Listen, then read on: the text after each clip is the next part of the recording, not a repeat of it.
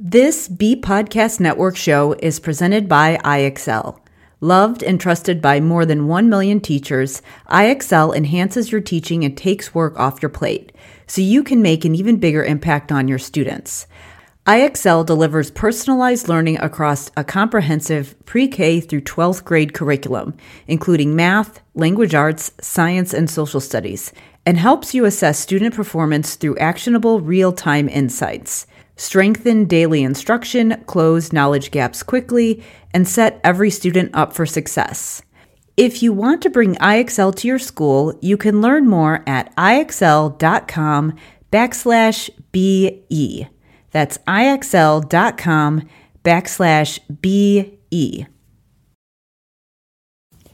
We're proud to be sponsored by MyFlex Learning. MyFlex Learning is a scheduling platform that helps middle and high schools meet the individual needs of all students. Schools can easily create and manage time for flex blocks, activity periods, RTI, therapy, and teacher appointments, and much more. With its built-in accountability tool and reporting features, MyFlex Learning solves your challenges around getting kids where they need to be and understanding how flex time is spent. Make your flex time work for you. Visit myflexlearning.com/BE to learn more and receive $500 off the first year. That's myflexlearning.com/BE. This is Dr. Karen, and this is the Are They 18 Yet podcast, where I help parents raise independent, self-sufficient kids without sacrificing their own identity and sense of purpose. I'm here to share practical day-to-day solutions for raising kind, successful, well-adjusted human beings and actionable advice for supporting systemic changes so we can make this world a more inclusive, accepting place now and for future generations.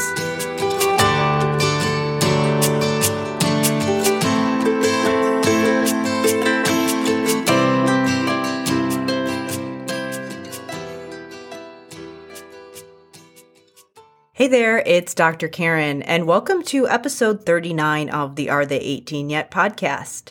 In this episode, I am going to have a discussion about ableism, and I'm going to talk about what it is and what you need to know about it when it comes to supporting kids. So this will be relevant to you if you are a clinician, an educator, a parent, or some other type of caregiver for a child, whether they have some specific diagnosis or disability, or even if they don't have a specific diagnosis and you've noticed that they need to work on some specific skills and you want to figure out how to be supportive of them. I'll give some specific examples when it comes to things like ADHD, autism, and dyslexia, just to give you some context, but just know that this could apply to other populations as well. Before I get going in this episode, I mention throughout this discussion today that it's so important that we teach kids skills so that we can not only have an understanding of their behaviors, but also so that we provide the supports that they need in order to be more resilient and more self-sufficient over time, so that they can be independent with all the things that they need to do day to day, such as keeping their schoolwork together, such as managing their things, or even just understanding how long things take around the house.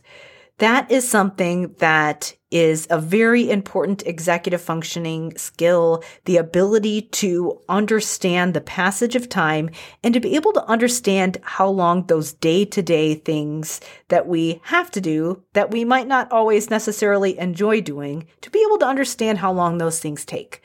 However, some kids don't necessarily have the ability to sense how long things take and to go through their day-to-day tasks in a strategic way, which means that you as a parent have a lot of work when it comes to making sure that they get all of their things done. So What you need is a strategy that's going to make kids over time more independent and less dependent on you structuring their day and their tasks for them. So that's why I've created the time tracking journal. What this time tracking journal is a set of strategies that will help you to teach your kids the skills that they need to, number one, develop the self-talk that they need to plan their day-to-day activities, and also help them to sense time more effectively so that when you have little things that need to be done throughout the day, they can start to estimate how long things will take so that they can start to be more independent with just getting themselves ready. This could be things like the bedtime routine, getting ready for school in the morning, getting a meal together. All of those things take time, and if your child doesn't have the ability to sense how long things will take and understand the steps needed to complete those different day-to-day activities, it can make it really hard to get through the day. So that's why I've created the time tracking journal, to show you how to support your kids through those day-to-day tasks that require executive functioning. So to grab that time tracking journal, all you need to do is go to drkarendudekbrandon.com/time journal, and you'll be able to sign up for the journal. Again, that's drkarendudekbrandon.com/time journal.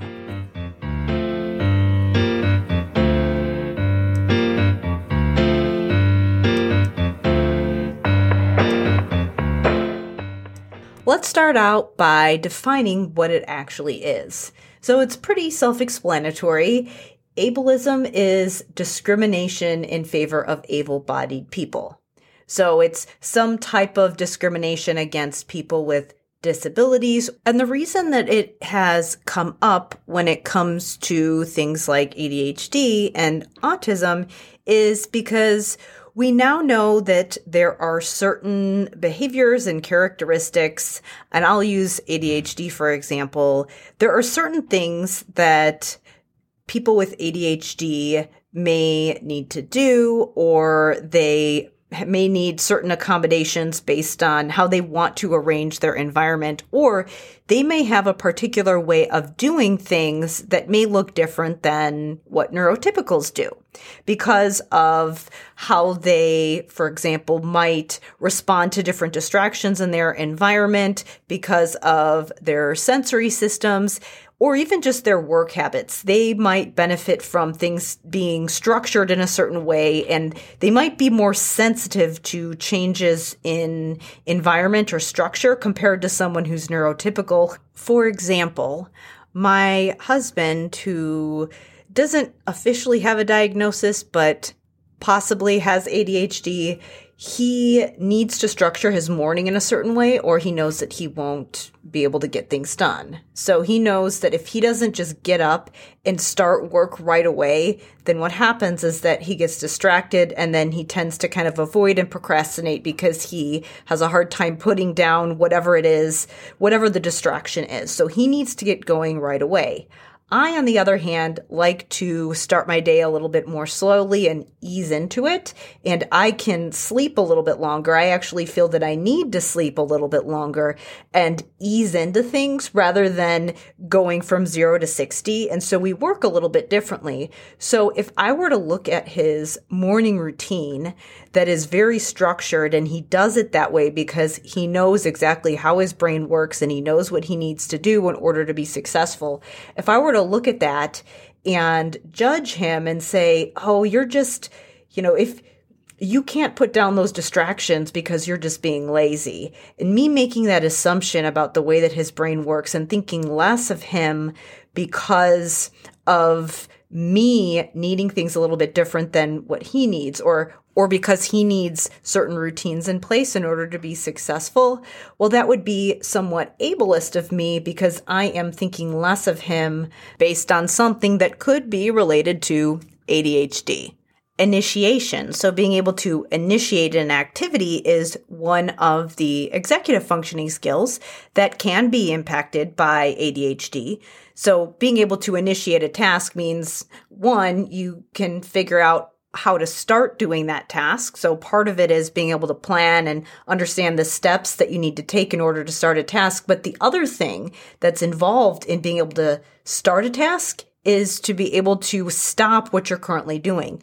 And if you're doing something that is enjoyable or easy or pleasurable in some way, it is a skill to be able to refrain from doing that activity in the interest of doing something productive and possibly doing something productive so that you can continue engaging in pleasurable activities throughout the future. Obviously, if you never get your work done, you're not going to be able to do things that you enjoy. So that is one of the executive functioning skills. So if I were, again, my husband is very well aware of that pattern that he has, and he knows exactly what he needs to do. Part of it is he doesn't start doing those activities that he enjoys or that are kind of more relaxing distraction type of activities because he knows his tendency, and he knows that if he has a lot of work to get done, it's best for him to just get started on it and just avoid those things that are too tempting to put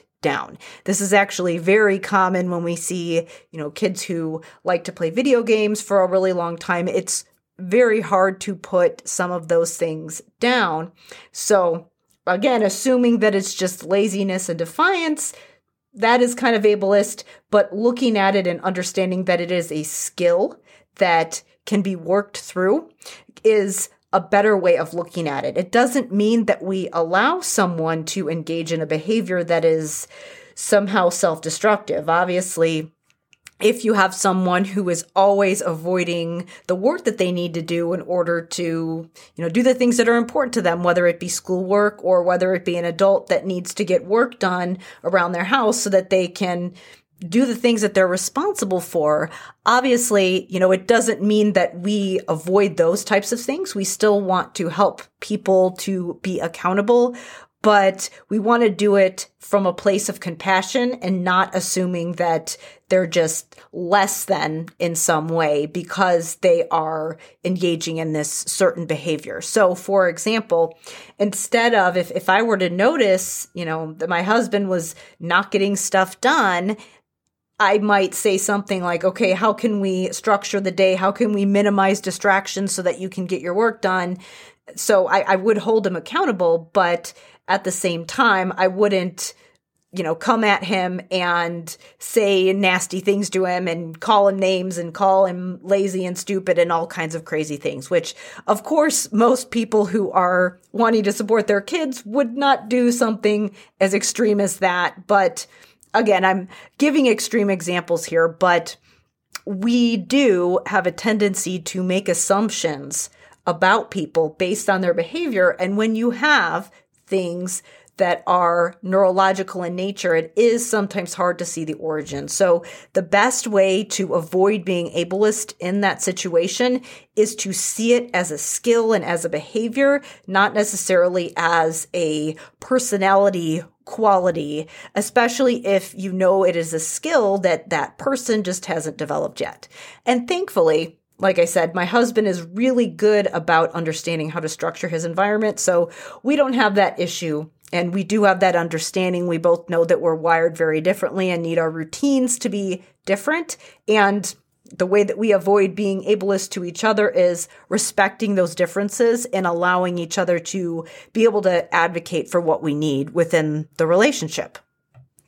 With this example specifically, with the whole initiation and being able to put down an activity that's pleasurable, here is where, especially with parents, let's say you're working with your child on getting the homework done after school or whatever it is, whatever routines they have to do at the end of the day when they come home from school that might not be their favorite thing to do. I really encourage parents to experiment with their routines here because a lot of times people assume, oh, well, I should give them a break because they're tired when they get home from school.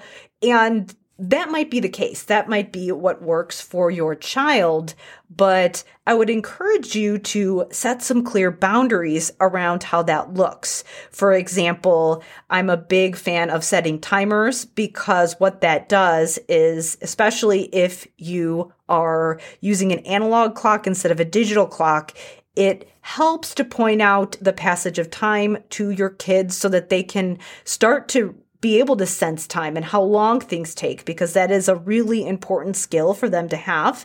And if they are going to take a break, have a clear boundary of, okay, here's how long we have to have your snack and take a break and do whatever they're going to do after school so that they know when the end of that time is.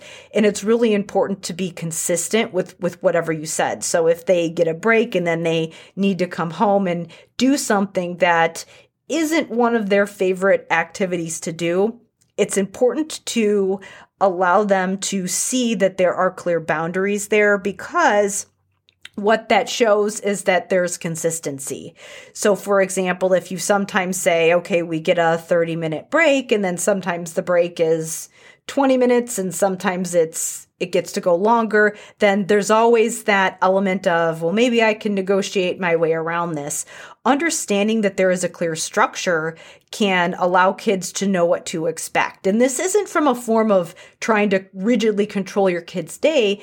It's more from an element of just modeling how they can structure their day so that they're able to get things done. Because eventually when they get older, they are going to need to understand how to manage their time. And always another way to handle it is to do a very, very short break, such as just 5 to 10 minutes, and get started on the less pleasant work right away and just get it done and show them how long it takes. So maybe set a timer for how long that task is going to take and show them, you know what, it only takes 20 minutes. It's not really that long. And then look at all this other time that you get in order to do all of the things that you enjoy. And the powerful thing about that is that if they can see that if they just sit down and start their work, what that shows them is that they start to learn how long those tasks take. And then they start to learn that if I get this done, that actually provides me more freedom to do those other things that I enjoy. And so that can teach them a very important lesson as well in time management, because that is something that is true about the way the world works. If we get our responsibilities done, then we do have time for those things that we enjoy.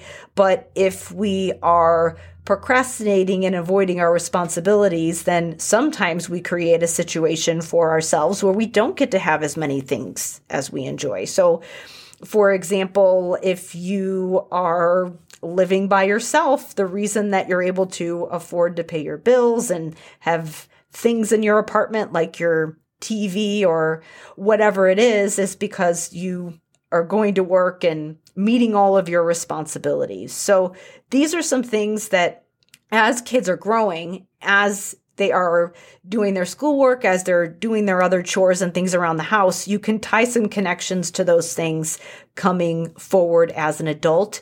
And when you're doing it from a standpoint of teaching them skills rather than just punishing or rewarding for good behaviors, that's how you can avoid being ableist. If it's just, oh, you're refusing to do your work, you're going to get a punishment, and I'm not going to teach you the skill in order to help you to do whatever that task is, well, then that can be ableist because we are making an assumption about them based on a skill that they don't have, and we're thinking less of them because of something that might have to do with just a neurological difference that they have.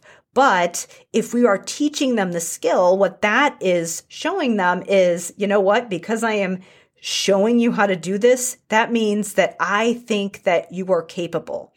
So honestly, it sometimes sounds a little bit backwards when we are just slightly, and again, not to the point of making things traumatic, but when we are encouraging kids to do things that are a little bit out of their comfort zone, that is actually the opposite of ableism, because what it's saying is, I think that you can do this. And I am going to trust that you have the ability to learn this skill. And that's why I'm going to provide this scaffolding and support and these opportunities to allow you to learn this skill. Now, a lot of times people want to make sure that they're not being ableist during that process. And while they're teaching people to do different skills, the thing that I have said a lot of times is that we don't want to just force neurodivergence into a neurotypical box. And I wanted to just give a couple examples of how to navigate that situation, because it is there's some gray area there. So I wanted to just give you some thought processes to be able to navigate those situations. And the main thing is, and you know that I am very much about giving people ways of thinking about things rather than telling them the answer. I'm very much more about giving people frameworks and strategies rather than just saying, this is the right way to do things, because it's never going to always be the right way to do things because you need context. I wanted to give an example that I thought was just ridiculous. So on social media, I was in one group, I think it was special education teachers, and this parent shared that one of her child's teachers said, "You all are in 5th grade now. Just stop writing down your assignments. You should just be able to remember your assignments." Now, I would say that that statement is extremely ableist. It's just ridiculous, to be honest, because number one, it assumes that people have the working memory to be able to hold all of that information in their head and be able to remember all of the details of their assignments throughout the day. And that is just not true, because sometimes some people might be able to just remember a lot of information that's presented verbally and be able to hold that in their mind. An example is whenever you go to a restaurant and you can tell that you have a server who's been working there for a while because they're not writing anything down and then they always get your order right. I used to wait tables and I could never do that. I had to write everything down. And even then, sometimes I screwed things up. So telling someone in a situation like that, when they just know, I am not going to be able to retain all of this information, I need some kind of a strategy to be able to retain this. Again, that's ableist because you're making an assumption. You're thinking less of them because they need to use a strategy. And that strategy is not causing any issues to anybody else. It's not bothering anyone. And it's actually making the situation better for everyone. So in the situation with that teacher, I just thought that was silly, because being able to write your assignments down and use a cognitive strategy that most people probably need to use to some extent. Maybe some people have just this amazing ability to remember things without writing them down. But a lot of people will need to write things down, especially assignments, to be able to recall what exactly they're supposed to do. So telling someone not to use a strategy and then looking down on them when they use that strategy or technique or accommodation is extremely ableist. So I would definitely discourage that. If someone has figured out a strategy that is working for them, it's not bothering anyone else, maybe it looks a little bit different than what other people are doing. Maybe they are more dependent on said strategy than others. Maybe some people might be able to remember some of their assignments if they don't write them down, but they just prefer to write them down. But others might need to write those things down. Otherwise, they're just not going to remember. So assuming less of them because they have to do that, again, that's not something we want to do. We always want to be open to trying different accommodations and strategies and figuring out what works for people, even if it's something that seems above and beyond what people would normally do, or even if it seems like something that is less common. Let me give you another example that I am personally guilty of: judging people when they make grammatical errors or spelling errors. Language and literacy is my area of expertise, so I certainly notice things like this, and I have certainly been guilty of passing judgment on people because of spelling errors, for example. However, dyslexic people can make spelling errors and still be really intelligent. In fact, that is very common. So assuming less of someone because they make a spelling error or a grammatical error, there are a lot of reasons why someone might make an error like that that doesn't have to do with them being less of a person. In fact, the majority of reasons why they would make a mistake like that don't mean that at all. And oftentimes, kids who are dyslexic might needs certain accommodations at school, such as tests being read. Obviously not the reading test, but things like math tests, science tests, so that they can show their knowledge of the content.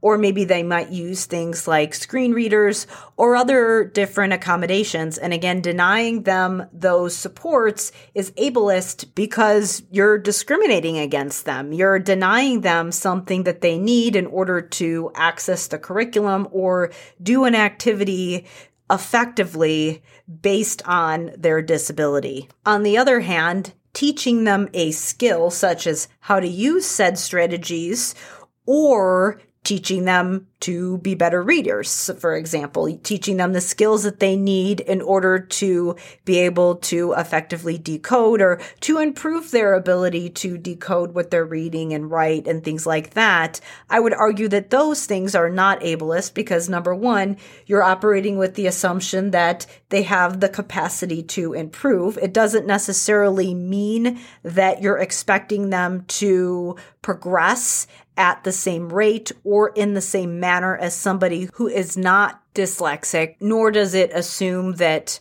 whatever you're seeing as far as progress is a direct reflection of how successful that person can be. Because again, as I said, there are things that teach specific skills like reading, and then there are the things that teach specific skills like accommodation, for example. So again, teaching the skills, if they are tied to things that are going to support that person and align with their goals, obviously that is not ableist. Taking away the accommodations and assuming that they're less intelligent because they can't fit into the quote normal standards, that obviously would be problematic. Finally, I wanted to give an example about social skills training. So this is something that is often done for autistic people, for example, who are unsure how to take the perspective of others or who aren't sure how to navigate different social situations or relationships.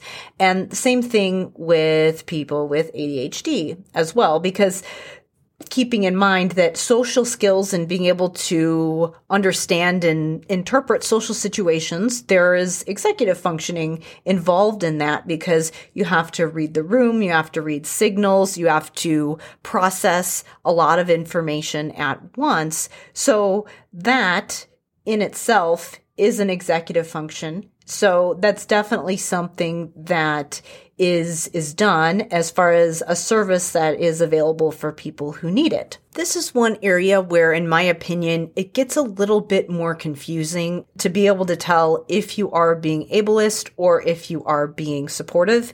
And as I have said in the past couple episodes, it really does depend on the person and the context. So I can't necessarily give you a one-size-fits-all answer here. But what I can share is a way for you to reflect on your own behavior as you support whoever it is in your life that you're supporting, whether it is your own child or whether it is your students or your clients. And the number one question that I always go back to when I am mentoring people or when I am reflecting on my own behavior is, what is important to this person? What are their goals? And how do I help them reach those goals?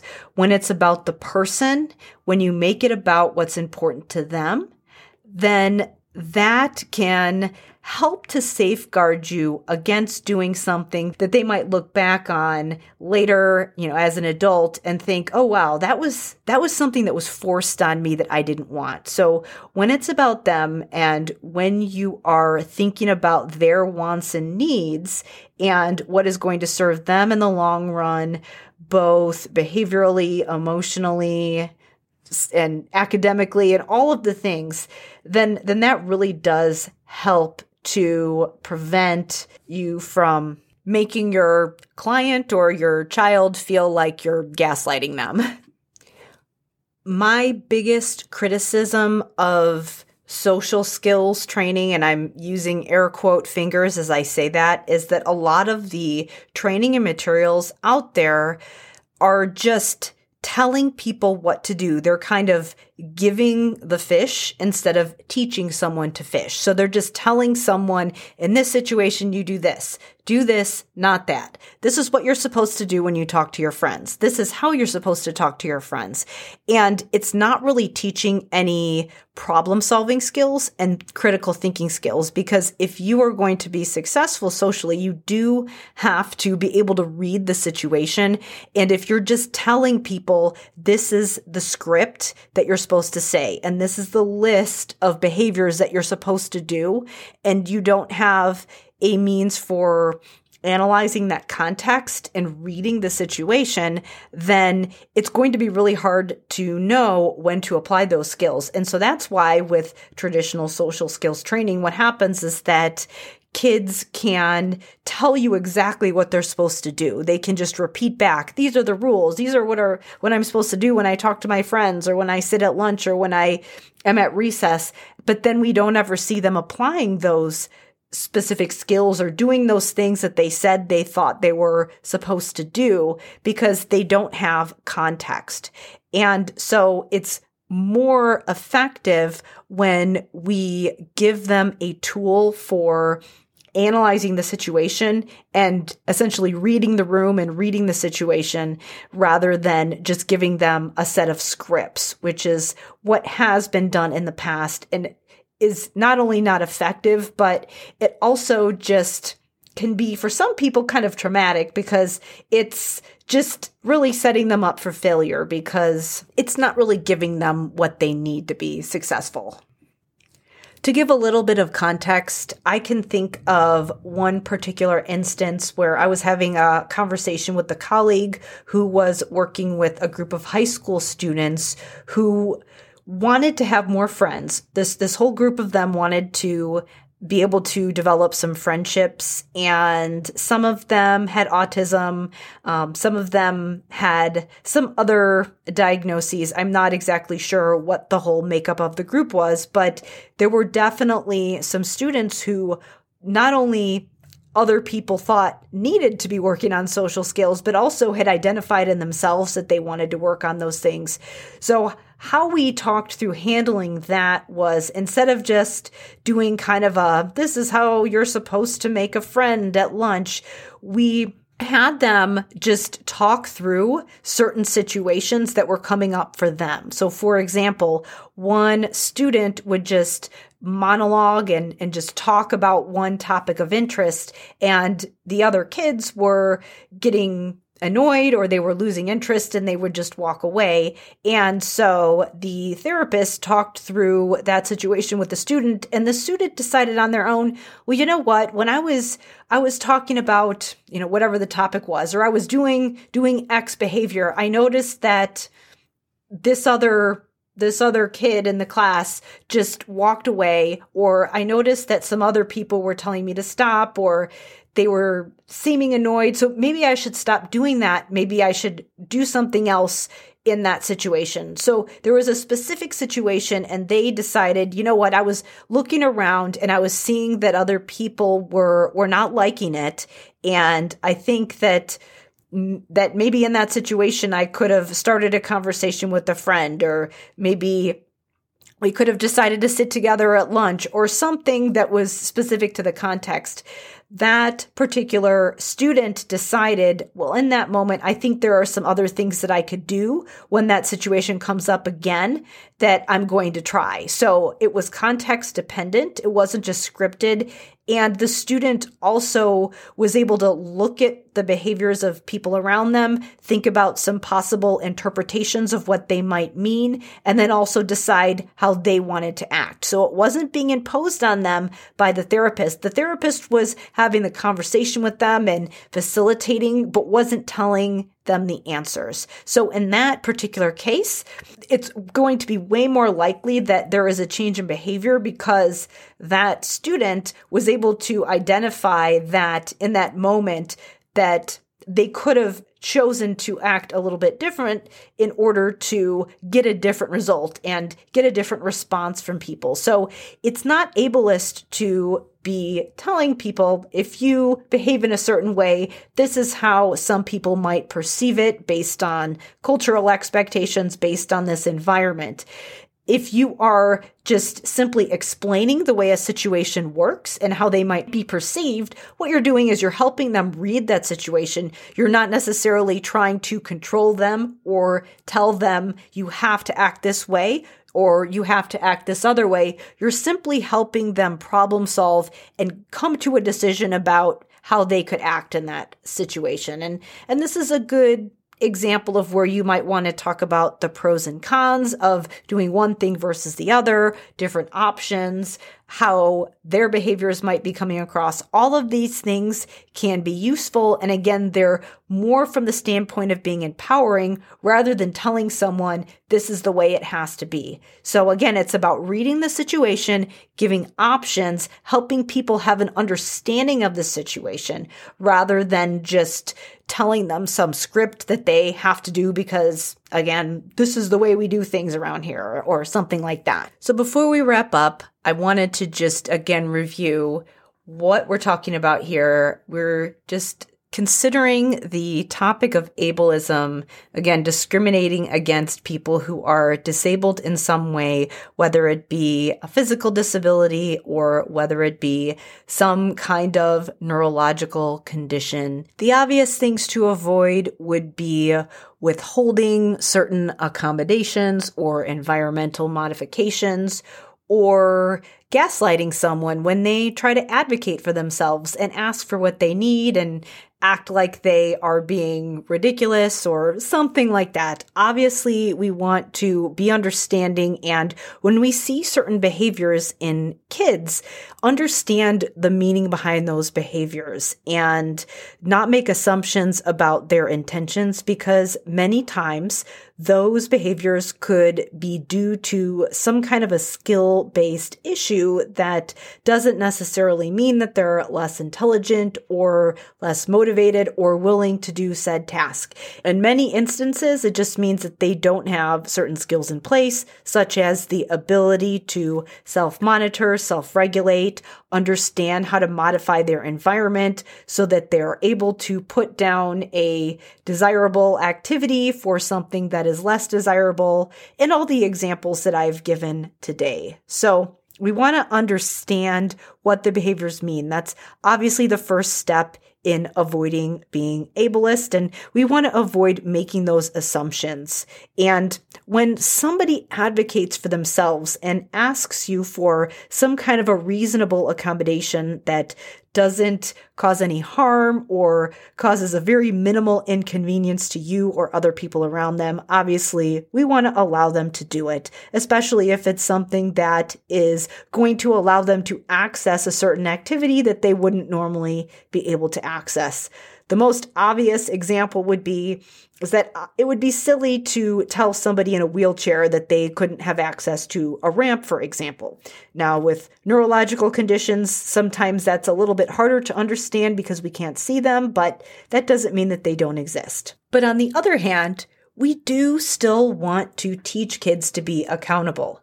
Just because a particular child, for example, hasn't learned the skill of persisting through a challenging task and might show some resistance to doing that task doesn't mean that we don't strategically increase their tolerance to that task and encourage them to get out of their comfort zone in an environment that is safe and supportive.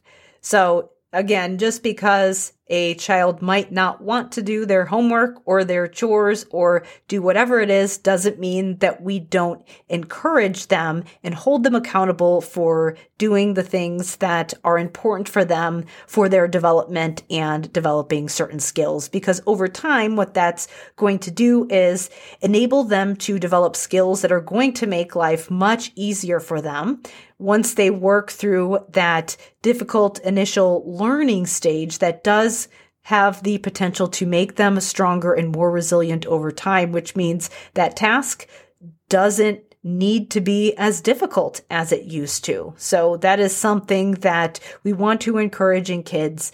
And of course, we want to do all of this with compassion and understand that there's going to be gradual progress over time.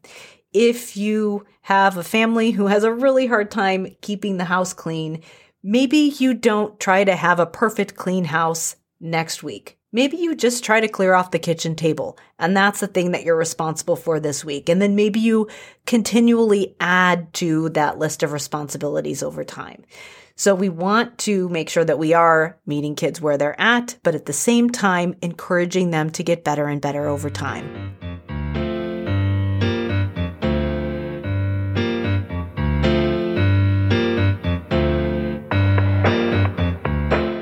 We're going to wrap up here, but just know that this is probably not the first episode that I will do covering this topic, because I didn't even come close to sharing all the things that I wanted to share. And I'm sure I'll have some questions and feedback and all sorts of comments that I'll be able to follow up on. So just know that there is more to come on this topic coming up in the future.